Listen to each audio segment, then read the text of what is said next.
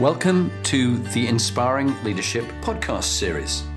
This is aimed for you aspiring leaders, whatever level you're at, whether you're beginning out in your careers as managers and leaders, whether you're in middle ranking roles, or whether you're CEOs and chairmen of boards. There's always something we can all learn.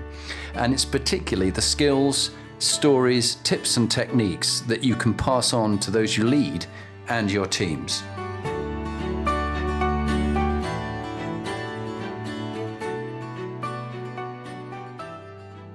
Welcome to my favourite time of the week, and we are very honoured to have Charlotte Valeur.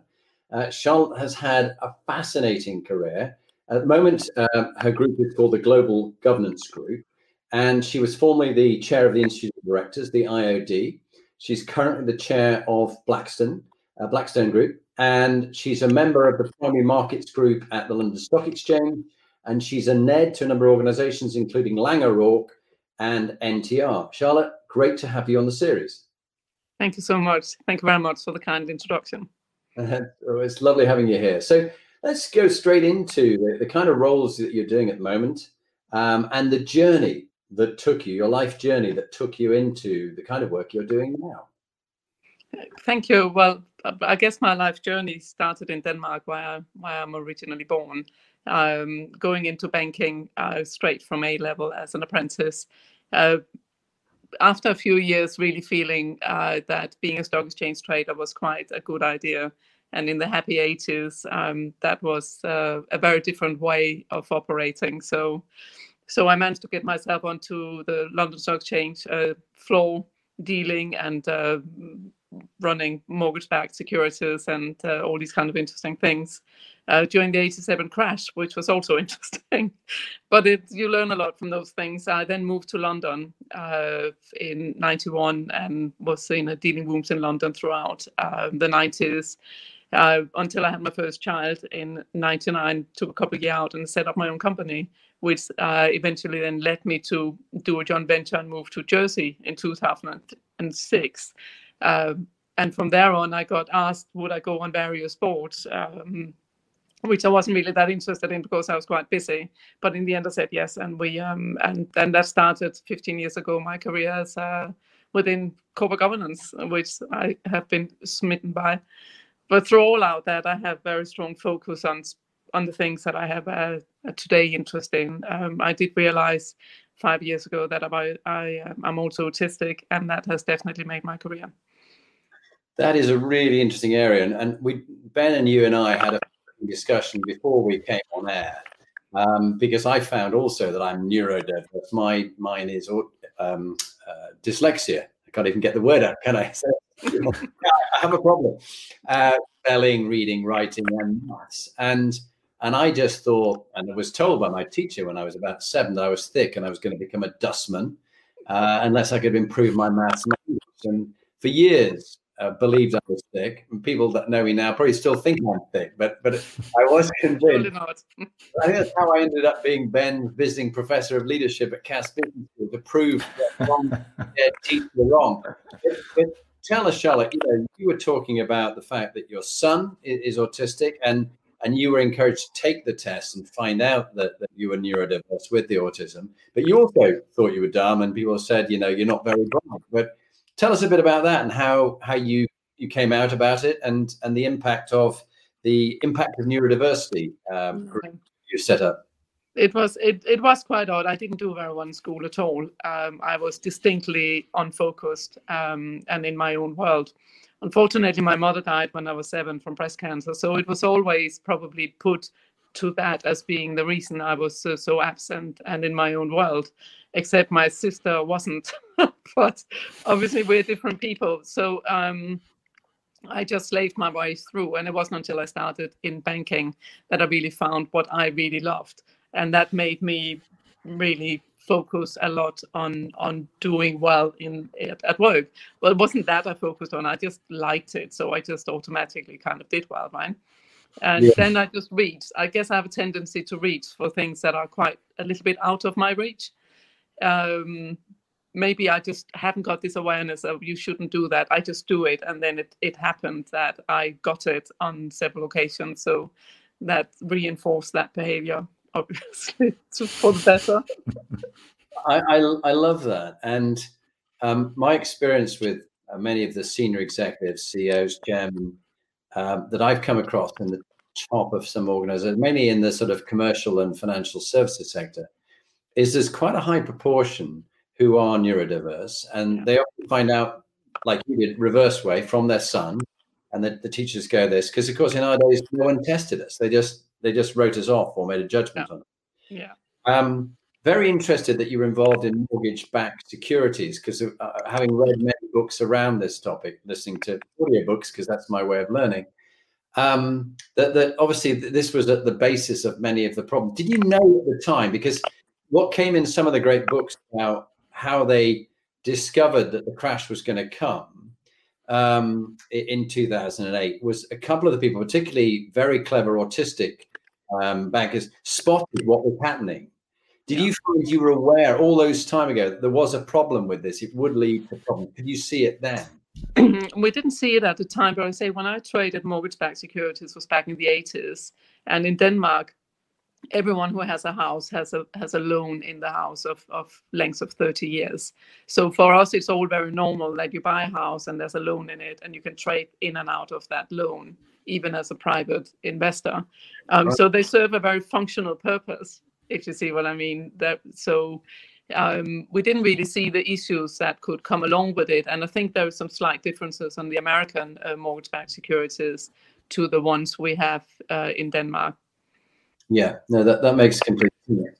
And thinking back to yourself when you were 18-year-old, and as you say, it's interesting, neurodiverse people, particularly female neurodiverse leaders, and you found that 80% of those who got to the level that you've got to as chair, NED, CEO, when you really challenge them, they realize that they've probably got children who are neurodiverse, and they're quite masculine in the way the brain works and thinks. You described yourself as quite a tomboy as you're growing up, which is quite interesting. Yeah. What my dad kept telling me, I didn't actually really notice. My dad just kept saying, "You're such a tomboy." I was like, really? I didn't play football. I was not very good at sport at all. So yeah, well, that's really interesting. And I just see Sean Taylor's on. Sean, lovely to have you on with your comments. And anyone in the derivative world had an inkling, as you were saying then. But this thing about you back at 18 years old as a tomboy, what bit of advice, with the wisdom you've accumulated now from lots of successes and probably lots of mistakes, as we all do make, would you give your 18-year-old self that's a good bit of wisdom from now, all that you've learned to back then? I would as it happened, I was lucky, but pursue what you feel passionate about and ensure that you know yourself, right? Self-development is one of the key areas. And so I have teenage children, and I tell them just those things. For me, those are really, really important. You know, we can know a lot of rich people that are not very happy or content in their life. So I think what you need to do is to fulfill your own personal purpose and have some awareness of it. And that will lead you in the right direction throughout your life. Yeah. And that comes across so strongly. Those who have a sense of meaning and purpose. Indeed, I was reading an article about how to cope with mental health issues, which I had some earlier this year, and before that, when things were so tough, that having a sense of meaning and purpose in your life really can help you cope with that. So great that you've fulfilling your purpose. As you think back over that life journey, you've done an awful lot in your life. What have been your proudest moments and some of your darkest moments, and what did they teach you? It's interesting. Every time we talk about that, I always have to sort of say, well, there are two kinds, right? So you've got your personal proudest and darkest, and you've got your business proudest and darkest. I think if we try to mix those, the personal ones will always be bigger. For me, they certainly are. I mean, for me, the proudest, everything to do with my children. I mean, it's giving birth to a child is just beyond this world. It's just one of the biggest things you can experience. And I wish for everybody to have that experience. It was just extraordinary. And once I had one, I wanted another and another. And we were trying for number 4, but luckily I couldn't have any more. Otherwise, I would have had more. So I have 3 now, and I'm very blessed, very, very blessed. Every single day, they achieve something. It's like extremely proud. And also, they're the only people in the world that I will give my life for within a snaps. I wouldn't even think about it. I would just do it. But obviously, I wouldn't for anyone else, because I have to be there for my children, right? Yeah. And I think, I think on career-wise, I really did feel incredibly proud when I became the chair of the IOD. It was definitely a step up in terms of profile and everything. And I never saw myself as part of the establishment. So I did say to them when they approached me and said, we've had your name put in the hat. I said, look, I don't think I'm appropriate for that role. I'm not the kind of people you have. And by the way, you need change, and don't talk to me if you don't want change. So they talked, and and I was surprised I didn't know till the very day they told me, and it felt surprising. Yeah, but I was very proud. And the saddest time was when, unfortunately, I divorced my children's father 10 years ago. And after a couple of years, it was not possible for me to financially still be in the same house that my children had been in for many years. And I had to sell it because I didn't earn enough money. That was not great. That was pretty low. That was a low year, a very low year. Yeah. Yeah, I think anybody who's been through separation and divorce, as I have as well, it's, I think, the grimmest part of their life. Not good. No, and if it's not the darkest part of their night, then something's a bit wrong, that they really don't care about people or their children or. Yeah, I mean, I'm lucky my children are healthy, because if they were not, that would be my darker past, right? I mean, because I can't imagine anything worse than your children somehow becoming very ill or maybe even dying. That I cannot even think about that without tearing up. No, I completely get that. And in work-wise, what has been a dark moment for you in all the different roles and different jobs and things you've done? To be honest, it was quite difficult at the end at the IOD, and I had to make a decision that was very difficult for me to make, which was to leave a position before my term was up. That's not something I do likely, and it took me months to come to that decision. It was very disappointing, and I was quite concerned that it would also affect how people would view me professionally.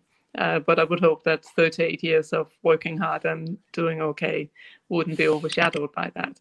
So that was not great. I was made redundant as well back in the 90s, but so was everyone else. So it's like, okay, just get out, put your head down and get another job. So that happened relatively quickly. So that was fine. But I learned from all of that, right? I mean, I learned from those things. I mean, I learned to reach for what is out of reach, right? Or what is perceived to be out of reach. I think that's a great learning that I've probably done a lot of my life. But now when you come up, the pyramid, it gets sort of narrower and narrower the higher to the top you come. So you have to reach for things that you feel quite vulnerable when you reach for positions that you kind of feel maybe it's not for me. But then I say to myself, well, I'll reach for it, and then it's the people who judge me in the interviews that will have to make that decision, right? And I think the biggest learning is around becoming a parent and how to love someone more than you love yourself in your own life. Yeah, love is a very key component. We talk about really is. Yeah, love, trust, and the rules. In Professor Roger Steer, my friend, who did the moral DNA coding. But these are the 3 things that we look at in ethics and ethicability, and often people forget about love. Yeah. Indeed, when I was doing the Inspiring Leadership book, I was going to call it Loving Leadership, because I think really inspiring leaders who have humility and humanity and humor, like you do, you have all 3. Really, and I was chuckling away with you before we started. They also love and care for the people they lead, and also their own family too. That balance between the 2, because you can get it so badly wrong that you're so focused on your work. Yeah. People who actually are your biggest legacy. Yeah. Okay. So then I was just going to ask you, habits, healthy, wealthy, and wise. This is Ben's three little ones, and I think they're great. What would be a tip that's kept you healthy during the pandemic? And how do you, particularly having been through a time of having to lose your house with the divorce and things, what lesson have you learned about money, and what bit of wisdom would you share for us all to listen to? So I think with healthy, it really, I mean, apart from obviously living healthily, eating well, exercising, and this, I move a lot. Maybe I even have a bit of ADHD as well. I don't know. So I get natural exercise all the time because I just move a lot. I walk very fast. I do everything fast. So I think healthy is very much for me on the mental, keep mentally healthy, and I feel that we do that better when we live by our own inner purpose. But I think too many people are not fully aware of their own purpose, and your own purpose is built of your passions and your values, right? That becomes your purpose. And I guess when I'm passionate about something, I'm very passionate, and that's probably the autistic part of me that comes in there. And therefore, I have been driving that way automatically. So even though life has been quite challenging at times from when I was very young, my passions have sort of carried me through, and that focus I was able to have on those things and then eliminate everything else. I don't focus on negativity. I focus on the positive outcome of whatever happens and where we can drive ourselves positively. And I think that has helped me with my finances. I was always someone who saved money. I always had backup money in the bank. This was the one point when I had to sell the house in my life where it just ran out, and I was a single mom with 3 kids, and it was tough, and there was nowhere to turn. So that really taught me, when I looked at my business at the time, I had a couple of directorships as well, and I thought, this is really unhealthy that I'm so dependent on income from directorships that cannot work at all. So that's why I would rather take down my cost as much as I could to relieve myself from being so dependent on income from a company you're serving as a director. So I will always ensure that I have twice as much income than I need, so that there's no single job. What could you lose independence if you're financially dependent on a job, right? So you don't make the right decisions because you're too scared to lose the job. So this is a really, really key learning, and I'll pass it on to as many people as I can. Never be financially dependent on something where your independence is really, really needed. So, and in terms of wise, I think it just is that ongoing self-development, especially after 40. I trained as a kinesiologist as well, where we sort of alternative healing or whatever you want. And that sort of, it just rounds you to do all different things. I'm a painter as well. I paint abstract oil on canvas, and that helps. Wisdom, in a sense that when I do that, it kind of clears things out, and you can then listen to the voice from within, which is where we have quite a lot of wisdom sitting that we are not always listening to. Fascinating. We've got a number of questions. If we could put Don McIntyre's question, if you can see there, you come across as very pragmatic, grounded, and will play the hand you're dealt. Is this natural or something you've consciously worked on, Charlotte? I think it's natural. I actually can't be anything but me. So it's a bit, when people were playing role plays and stuff like that, I just can't. I never did. I just don't. It doesn't. My sister used to be really good at being 2 different people. Like, we were in one place and she would be one way, and it was always hugely confusing to me how she could be different in different places. I just can't. It's not within me. I can't lie either, which is not always great because lies are kind of easy sometimes. But my son can't either, so I never ask him, does my bum look big in this? Because he'll probably say, yeah. That is so great. Well, that was we were discussing that lovely play in the book, The Curious Incident of the Dog in the Night, about the son who was autistic and an investigator. He looked into a murder and found out. It's just a great story. Catherine Bordino, who I know and like very much. Can we hear more from Charlotte about setting boundaries? Setting boundaries is not always easy, and that is something I've had to consciously work on. I find it very hard to say no. So actually, my children has helped me find that in their life. Could you just not spend all this time helping so many people? because we want time with you. And that's the kind of thing I needed to hear, that actually I need to give to the people that deserves it first, which is my children, and then give. So I had to also, so with children, as being a parent, you also have to set boundaries. And I promised myself, it happened, as it probably happens to all parents sometimes, that you just explode in anger, right? Because they push your buttons in so many ways. And I don't like myself when I do that at all. So it happened a few times, and I thought, I have to set the boundaries before I get this angry. And that is my responsibility, not someone else's. So it sounds as if a lot came around my children, but because it did. They were really pushing me quite hard. While with business, it's just business. I don't get too sort of bogged up with it. But when emotions are in play, it's hard, right? Yeah, that's really good response. And I've been enjoying listening to an audiobook called Don't Sweat the Small Stuff. And it's all small stuff. Yeah. And Dr. Carlson is the guy who wrote the book, Richard Carlson. And in it, he said, you don't need to catch every ball that's thrown at you. And I'm a bit like you. And certainly my wife leads charity and coaches and speaks and does podcasts. She catches almost every ball that's thrown at her. And I tend to do the same. And we don't have to catch every ball. Someone gave me a good technique. I don't know whether you've tried it yourself, where it's literally when they ask you, you say, well, thank you. I'm greatly honored you've asked me that. My heart says, I'd love to do that. But my head says, I know I have not got the space for that. And if I did that, I'd spend less time with my wife and my 4 children. And I don't do that. And I'm not prepared to sacrifice for them. So I think making people get that, right? Yeah. If they don't, they're not the right kind of people anyway, if they don't respect you, you have your own life.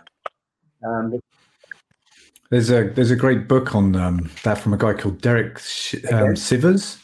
He did a TED talk on it as well. And it's a real simple just filter.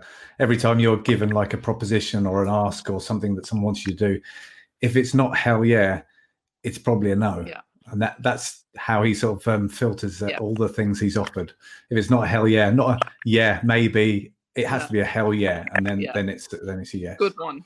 I love that, man. That's really good. And also a friend of mine, his name's just gone out of my head, but it'll come to me.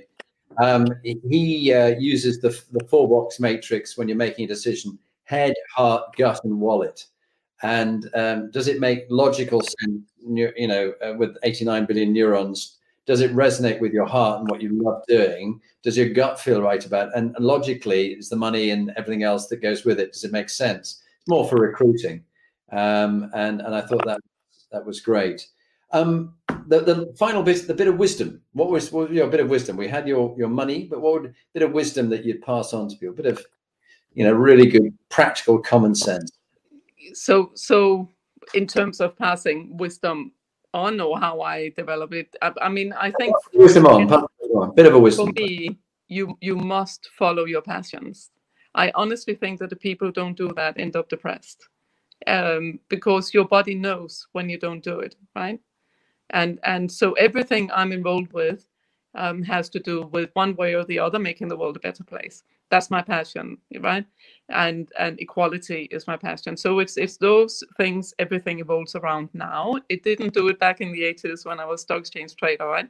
That was more sort of a survival game, but I had a lot of fun as well. But it was like everybody eats everybody. But now I can actually say no. I want to improve governance, improve leadership, so we make better decisions and leave a better world. And I want to do everything I can so that we have equality for everyone. I've just written a blog around discrimination of men, because men get very discriminated at, fathers especially, and we need to fix that. When we fix that, we fix, inequality for women too. I'm pleased you say that. Having dealt, as I've had to do with courts quite a lot, I find the courts very biased towards the ex-wife and not the husband, even though yes, they are. The data, they go, no. Oh, the poor Victorian era women, they're poor thing. No, they're completely independent and able to look after themselves. That's right. In many cases, not in all cases, because we also run a charity for vulnerable women, and we come across many who are being abused and need help. Yeah. Great, fantastic as always, Charlotte. My last 2 questions before I hand over to Ben. what in your view makes a good inspiring leader, and who would you consider a couple of inspiring leaders? These are my two questions for you. I mean, for me, I'm back on the passion, right? An inspiring leader is someone who has passion, because that passion comes across. And when you talk with passion, people listen and they remember, and you touch your emotions, you show your own abilities, and you touch people's emotions. And I think that's what leaders should be doing, so that people will follow them, right? I mean, one of my sort of old-time big leaders that I look up to is Martin Luther King. Unfortunately not alive anymore, but I mean, he made people follow him at a very young age, right? With a humble passion and with non-violent sort of disobedience, if you want. I just think he was extraordinary, an extraordinary human being. And then clearly they felt he was so extraordinary, they need to get rid of him, unfortunately, which is often what happens to the good people. Well, bad people kills good people tend to not kill bad people, so the bad people generally survive more. That's my little pocket. pocket. No, I think it's very true, and I'm a bit concerned in the American situation whether Biden and Harris will get taken out by some lunatic fringe Trump supporter because he doesn't like that his person hasn't won, and they won't accept that they've lost. You just don't know. It's a risk, right? It's a risk. I mean, Jacinda Ardern is another fantastic current leader that really shows the way to how you can lead with kindness. I love that. We need much more of that in the world of people I have closer in my circles. Ray O'Rourke from Laing O'Rourke is a leader I have a huge amount of respect for. I watch him how he leads a massive construction company, has led it through COVID. I mean, he has strong values, and people. Ray O'Rourke, right? So he's one of the owners of Laing O'Rourke.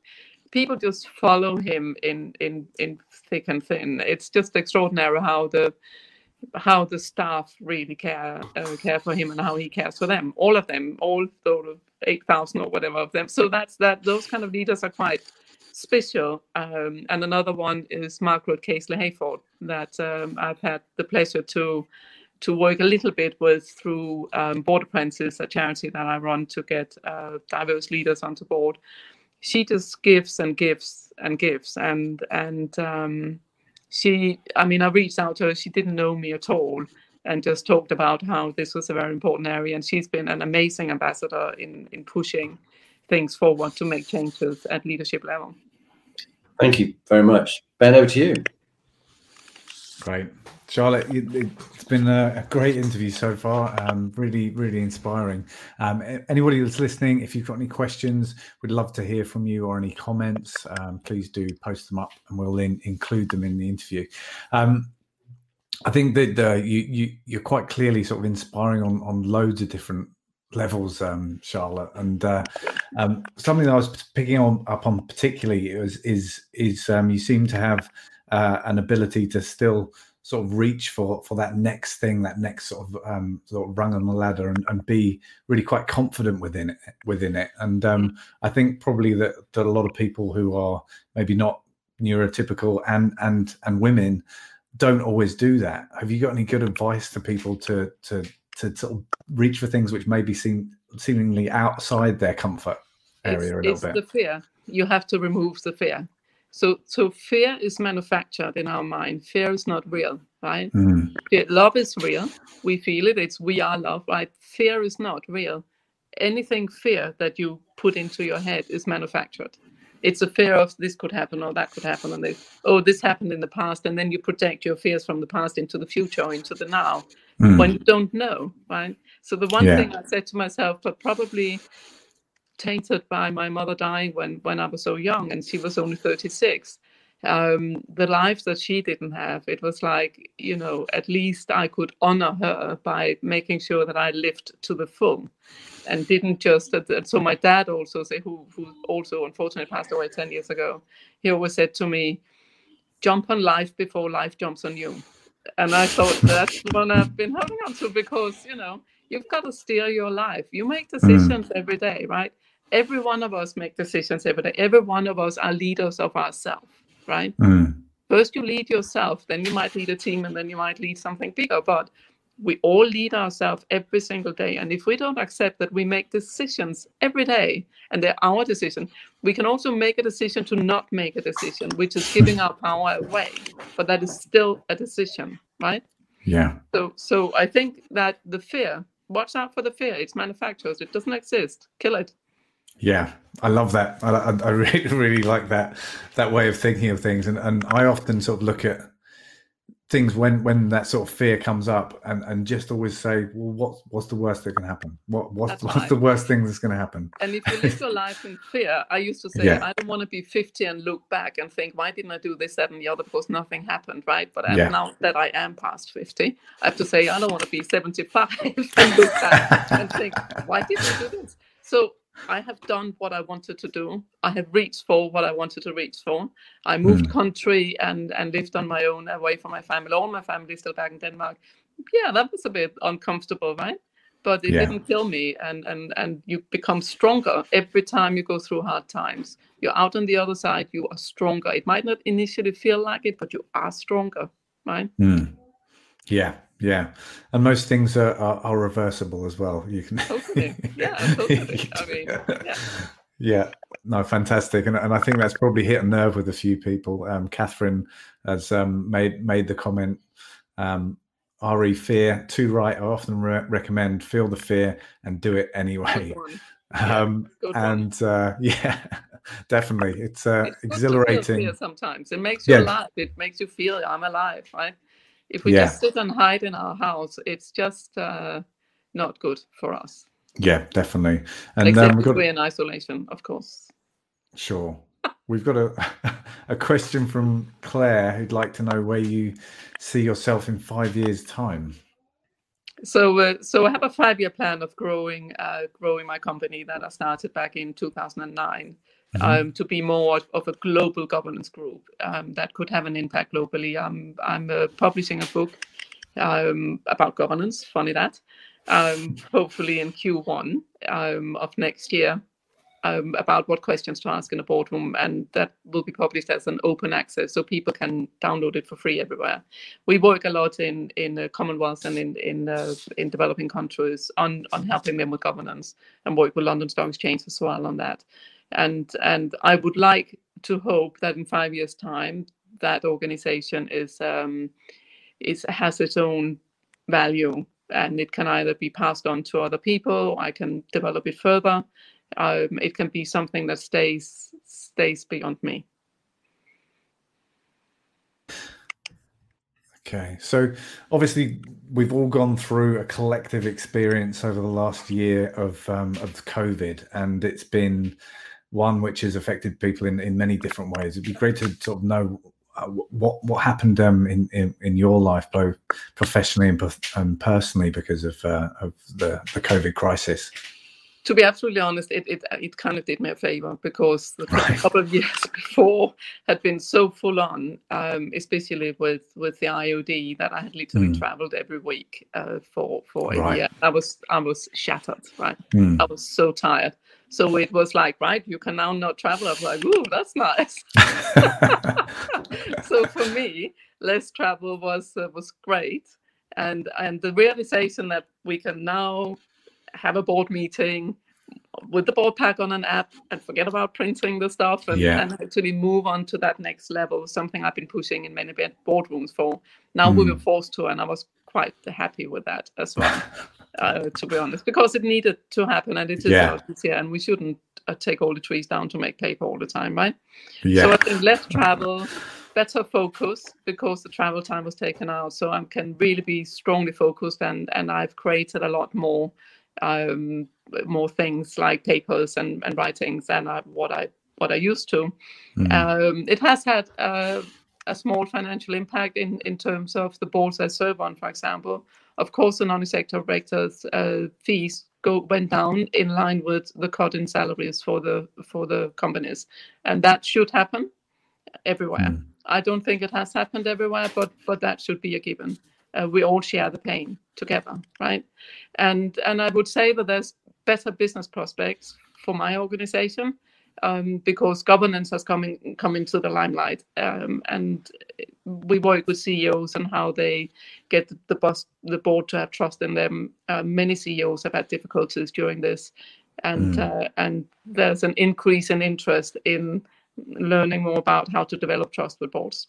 So that's good, and the general governance is so countries outside of the UK want to have more knowledge around the governance that we run in the UK, where we are ahead of the game, alongside sort of Australia and Canada, and we're very good at that piece. But the whole purpose and social impact and environmental intent has come into that, which we are less good at, but where I can draw on my experiences from Scandinavia. So with that, the knock-on effect of COVID within leadership and teams, what do you think it's going to the residual effects going to be for leading well and building teams and getting a sort of team culture?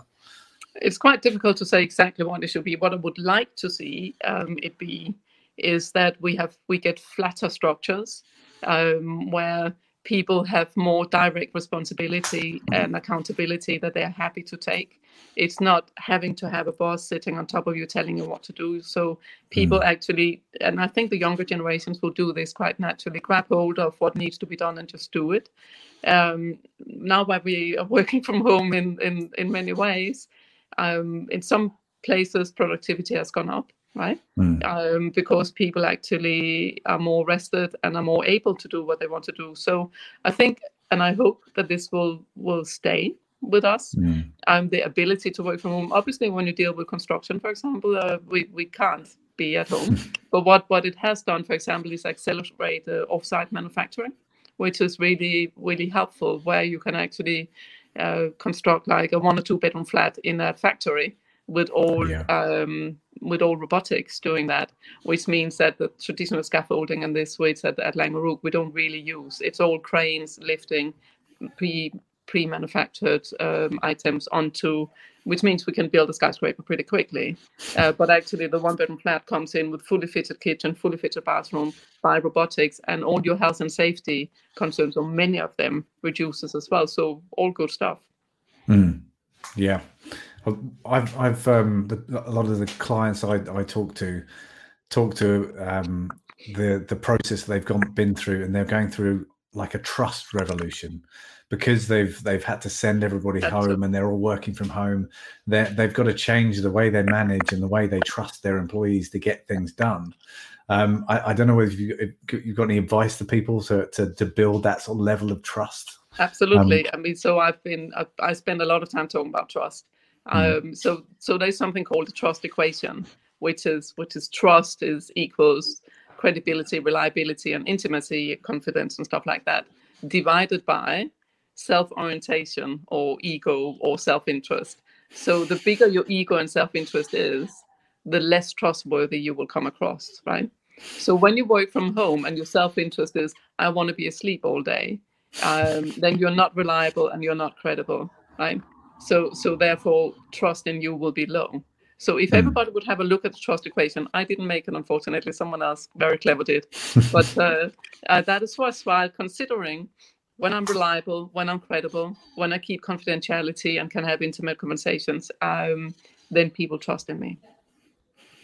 I like that. And conversely, for managers, how do they build their trust personally? So it's pretty much the same, right? It's the same principle, because when you have managers that lead from their ego or from their self agendas, they make bad decisions. They make decisions that are for them, not for the organization.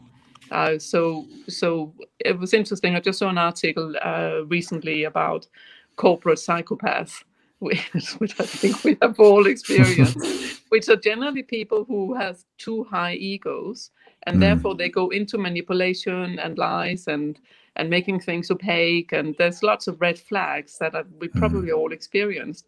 And but generally often, I mean, boards don't want to get rid of them because somehow they fall for the manipulation and the grandeur as well.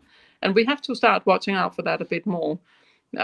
People are not so interested because psychopath is a bad word. We don't want to talk about it, but it's all around us, and it's driven by a very core ego that's too big for its own health, right? Yeah. And eventually they will fall over, but in it, if we leave them there for too long, they do a lot of damage. Yeah. It's strange, isn't it? How people like that can often do very well, and they often create toxic environments around them because people believe they've got to act in a specific way, and the knock-on effects can be massively damaging to trust in the company and financially as well. There's been huge cases where that's happened. So within the process we've been through this year, there's been some real ups and downs. There's been just the crises which people couldn't have predicted. But do you have any tips around leading and being prepared for crisis and change? Because I don't think that people were very ready for what happened this year, but I think that people can be. Yeah. So for me, I really like, in terms of change, I really like John Cotter's 8 Steps of Change a lot. And you can actually transfer them from organizational change onto societal change and cultural changes, in that the first 2 steps you really need to have in place is a sense of urgency. Without a sense of urgency, you will have no change. If people don't feel it urgently needs to be changed, no one will change anything, right? So if you don't have that, forget about it. Don't spend your time on it, right? But if you do have that, then the next step is to get a supportive coalition. But they have to be powerful. So it has to be many people putting a lot of pressure. Think of Black Lives Matter. Everyone rose suddenly. That was the supportive coalition for change. And change in boardrooms, conversations in the boardrooms I was working with at the time changed from an acceptance that actually there are unknown unknowns with regards to race that we now want to be more aware of. And so that was because we had the 2 things.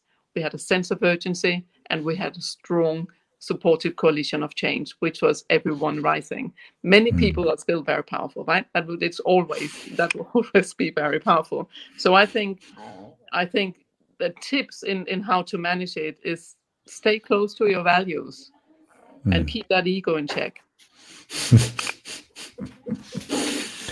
Excellent advice. And you mentioned ego quite a lot within that, but are there any other mistakes you see people make in leadership?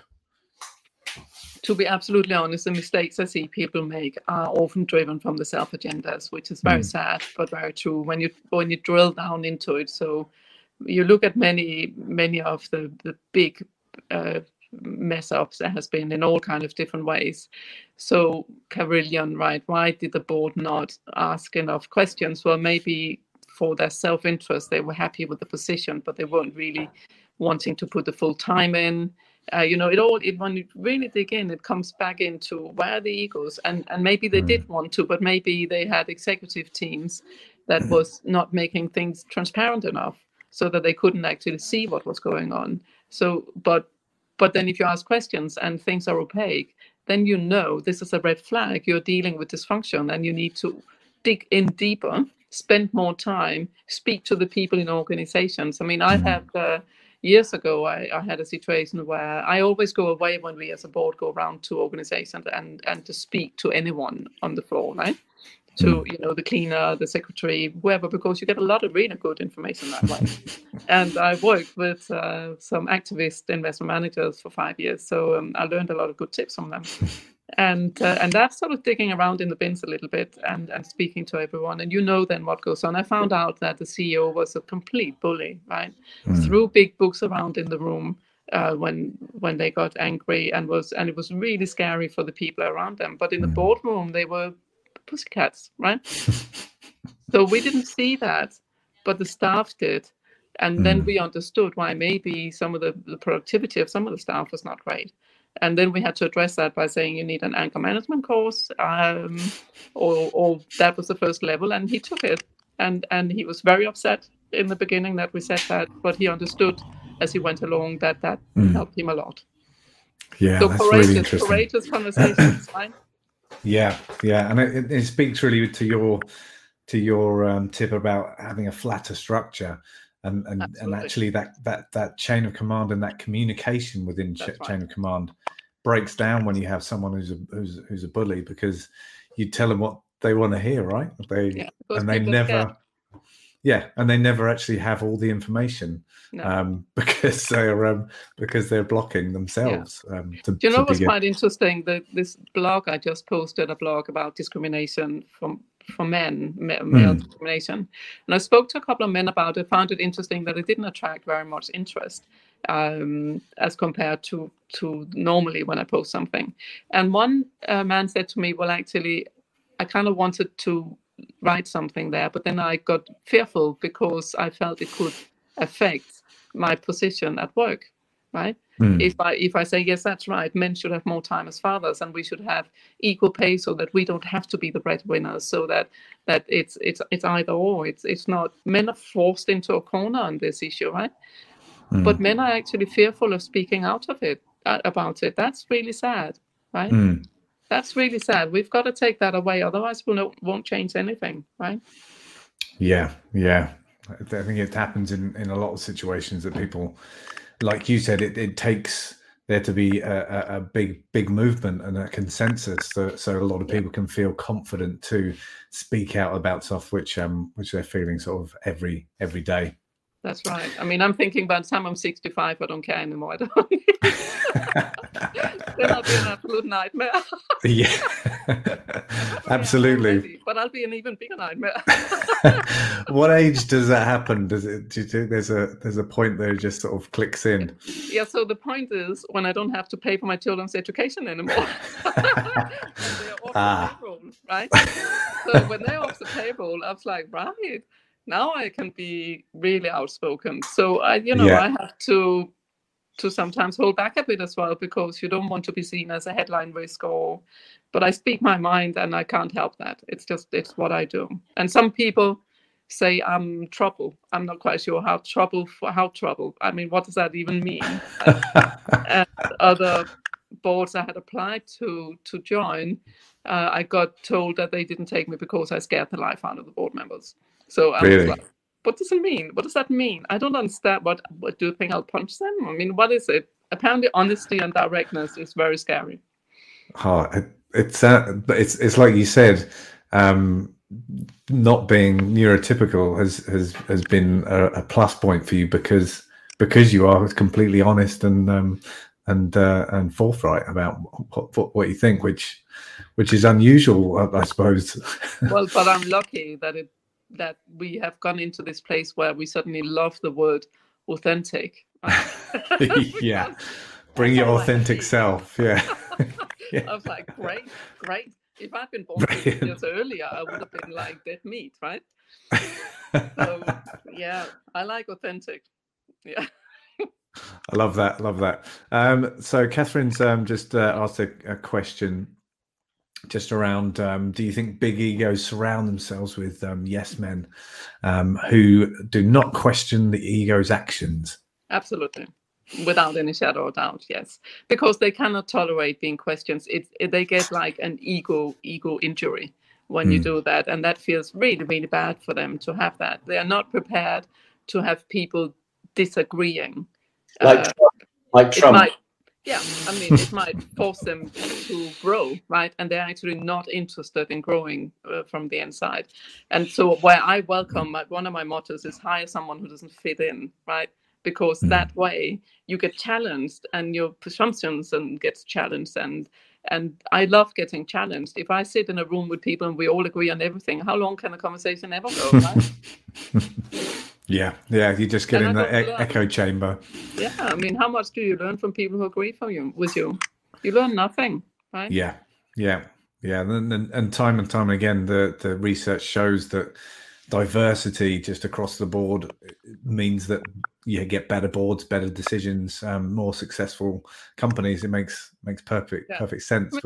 I mean, nature meant it to be that. Nature creates a diversity.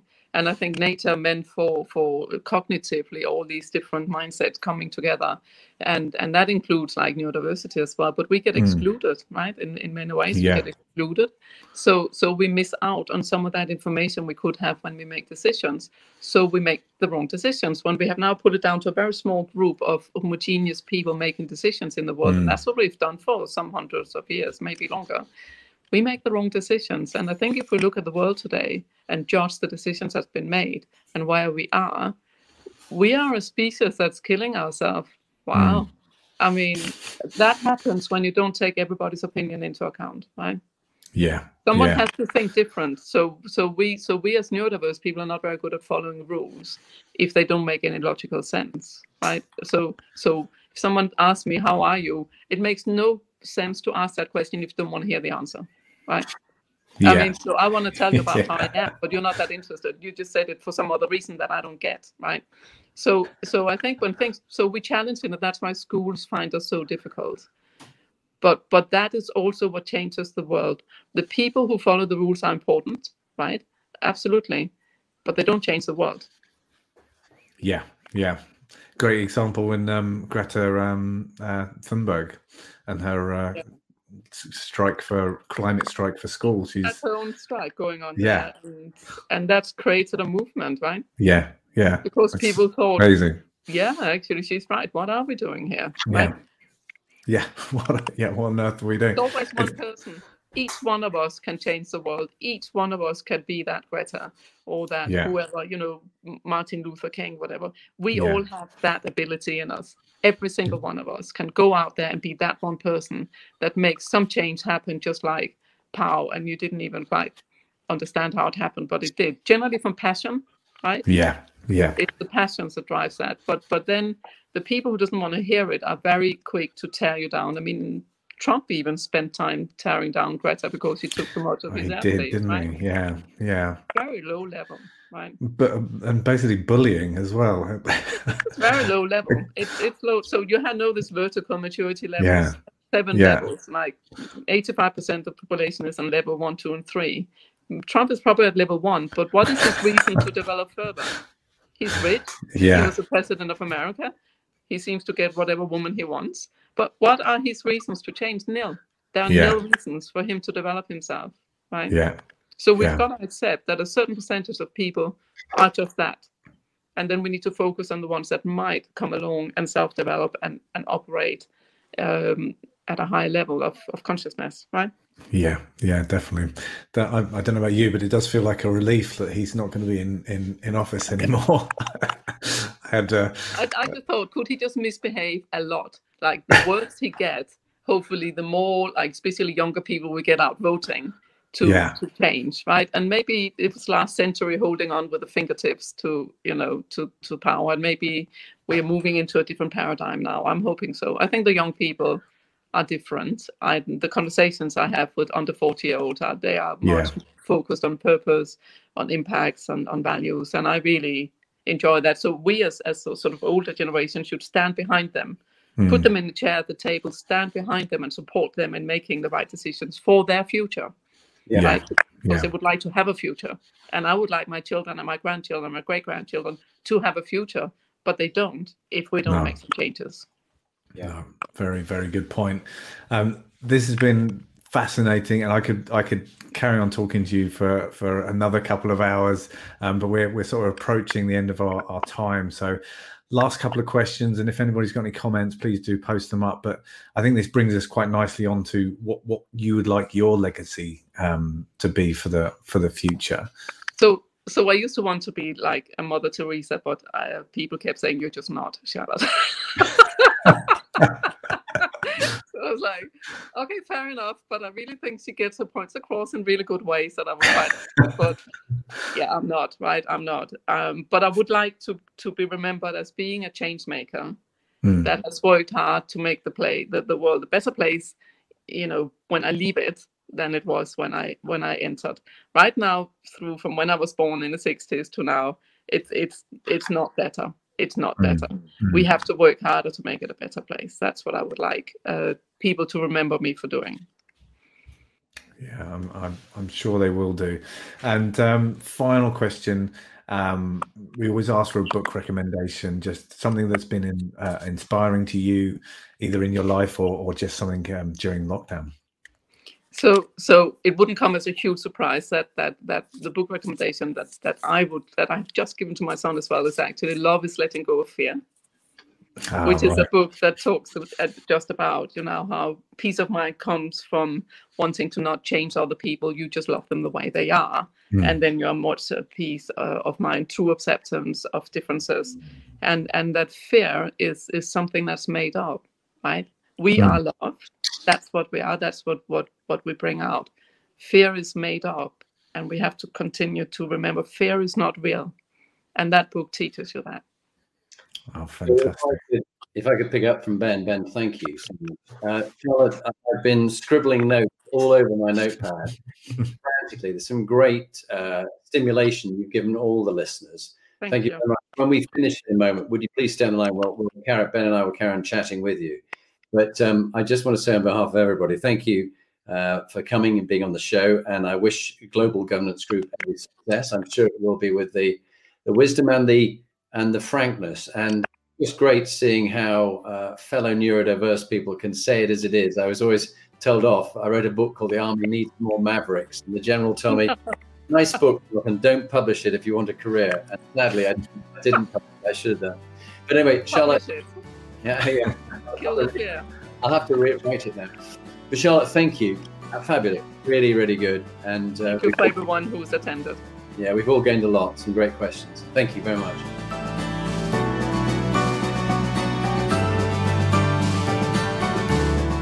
So now you've heard from one of the inspiring leaders that I've interviewed. What are you going to do next? If you want to get some more free material, go to my website, jonathanperks.com, or follow me on LinkedIn, Jonathan Bowman Perks.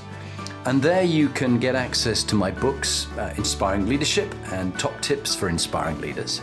But if you want to actually do something about being a leader and constantly improving your game, raising your performance, get in touch with me about coaching you or one of your team that you want to raise the game for them. It's got to be people who want to be good to great, not people who you're trying to fire. And if you're looking for a motivational speaker, get in touch. Or if you want me to work with your team coach, I would be delighted to help you.